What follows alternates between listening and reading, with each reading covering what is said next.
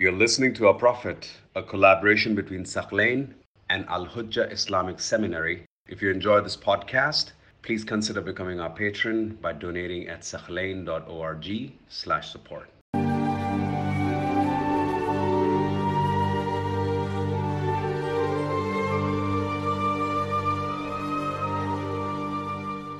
Previously, we examined the miraculous journey of the Prophet ﷺ, called the Isra.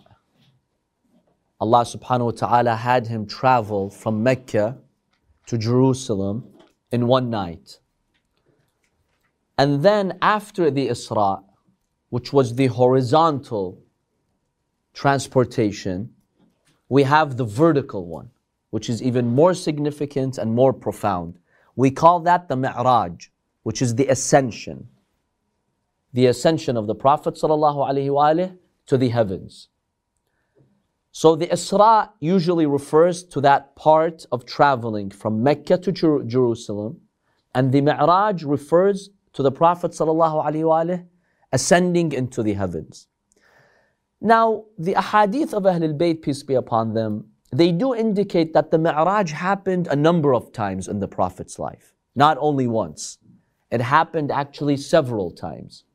And some of the details of the Mi'raj, they may come from those several occasions, not from one of those journeys in particular, but a number of them.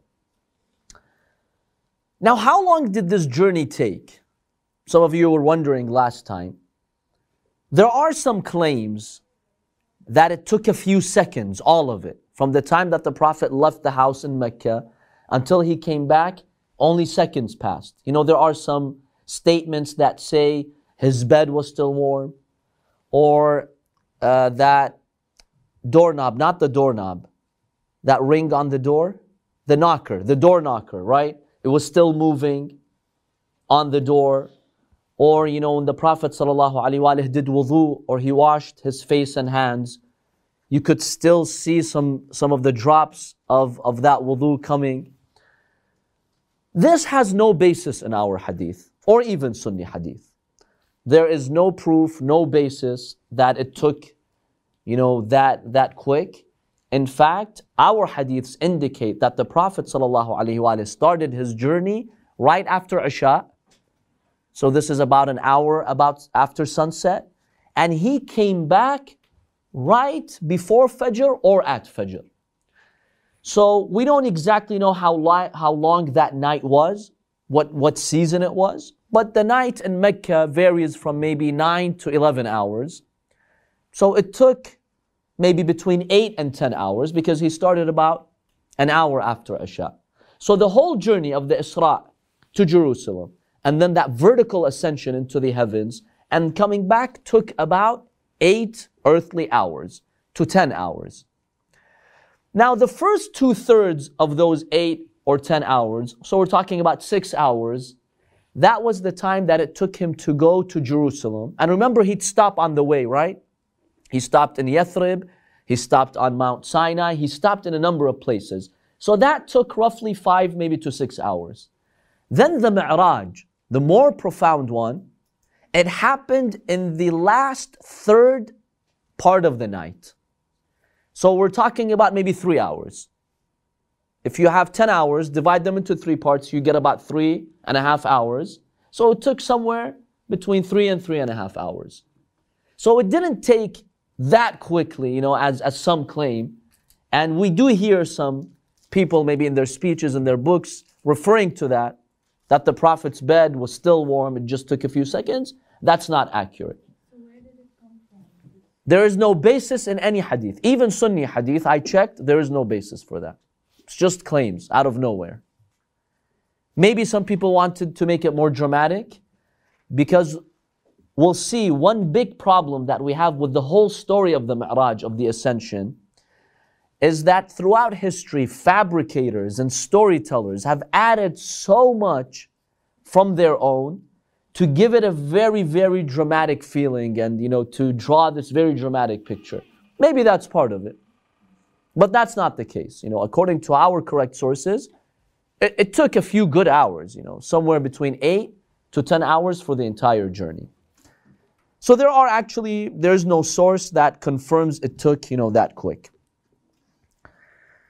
Now, the Prophet ﷺ, when he was ascended into the skies, he was ascended with a speed that was faster than light. Because remember, the ascension was also physical. It's not that just his soul ascended into the heavens, his physical body also ascended into the heavens. There are some schools of thought who believe it was only spiritual, not physical. But most Muslims, Sunni and Shia, agree that it was physical. There's one hadith attributed to Aisha in which she says, I never saw the Prophet missing from his bed at night, even on Laylatul Mi'raj. In other words, this hadith claims that the Prophet physically was present here on earth. He was probably sleeping. He may have had a vision, or it was a spiritual experience. But the problem with this hadith is what? Obviously. What's the problem with this hadith? Exactly. Because this was in Mecca, right?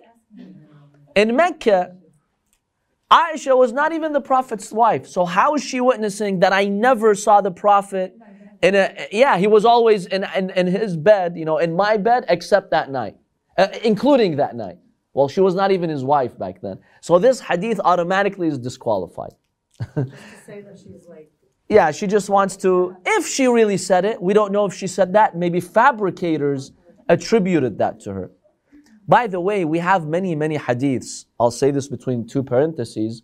We have many hadiths that paint not such a great picture of the Prophet from Aisha. Some of our scholars state we don't know if all of them were said by Aisha. Because remember, Muawiyah turned against Aisha. They had a rivalry. So in order to ruin her reputation, he would actually pay some people to forge hadiths and attribute them to Aisha. So some exaggerations and unacceptable hadiths, yes, she may have said them. But remember, a lot of it could be just fabrications. No, she has other fabricated anything against her. The retaliation. A pious companion whom we deem trustworthy would not do that, no.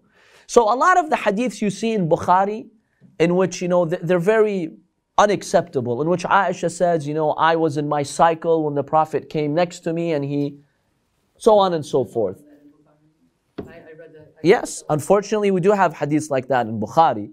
We're not really sure if she said that to begin with. It may have been people who wanted to slander her and to show she's not morally, trustworthy, or, she is not polite when it comes to these things. Maybe they attributed that to her. This is probably one of those hadiths. So this Muawiyah's rivalry happened after Imam Ali passed away? Yes, the rivalry happened after Imam Ali ibn Abi Talib alayhi salam was martyred. Initially they were on the same team, but then they flipped. And they had rivalry. And what was the reason? Politics. Who's vying for power? And there are actually historical clues that Muawiyah killed Aisha. He poisoned her. There are some clues. They're not that clear, just some hints that he may have also killed her. Allah knows. In any case, going back to the ascension, the Prophet ﷺ, ascended into the heavens at a very fast speed.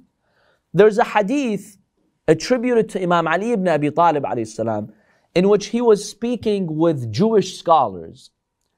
And they were bragging that Musa is the greatest prophet because Allah spoke to him. So Imam Ali alayhi salam, he's responding to that.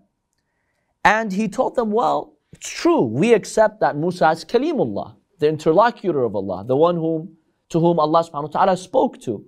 However, our messenger of Allah, he has a great miracle that surpasses all prophets, which is the Mi'raj, the ascension into the heavens. Then he says, the Prophet ﷺ traveled the distance of 50,000 years in 1/3 of a night.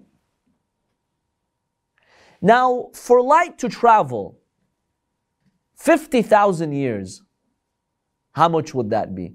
50,000 light years, right? The Imam alayhi salam is indicating in this hadith that the Prophet sallallahu alaihi wasallam may have traveled faster than the speed of light by 50,000 times. That's something incredible, right? It's amazing. And that's why, by the way, the Mi'raj, so many events happened, but in earthly hours it only took 3 hours. Because remember, time is relative. It depends on your speed. So the Prophet may have experienced all of these heavens, all of those interactions. They could take a long, long time to do all of that, but it happened in 3 hours. Now with the theory of relativity, this becomes a lot clearer to us. How is that even possible? So it was at a very phenomenal speed. We don't exactly know, but some scholars have said this hadith of Imam Ali alayhi salam might indicate that the fastest thing we know of, which is light, multiply that by 50,000 times, because he's, saying that the Prophet went 50,000 times faster than, anything that can travel during that period of time.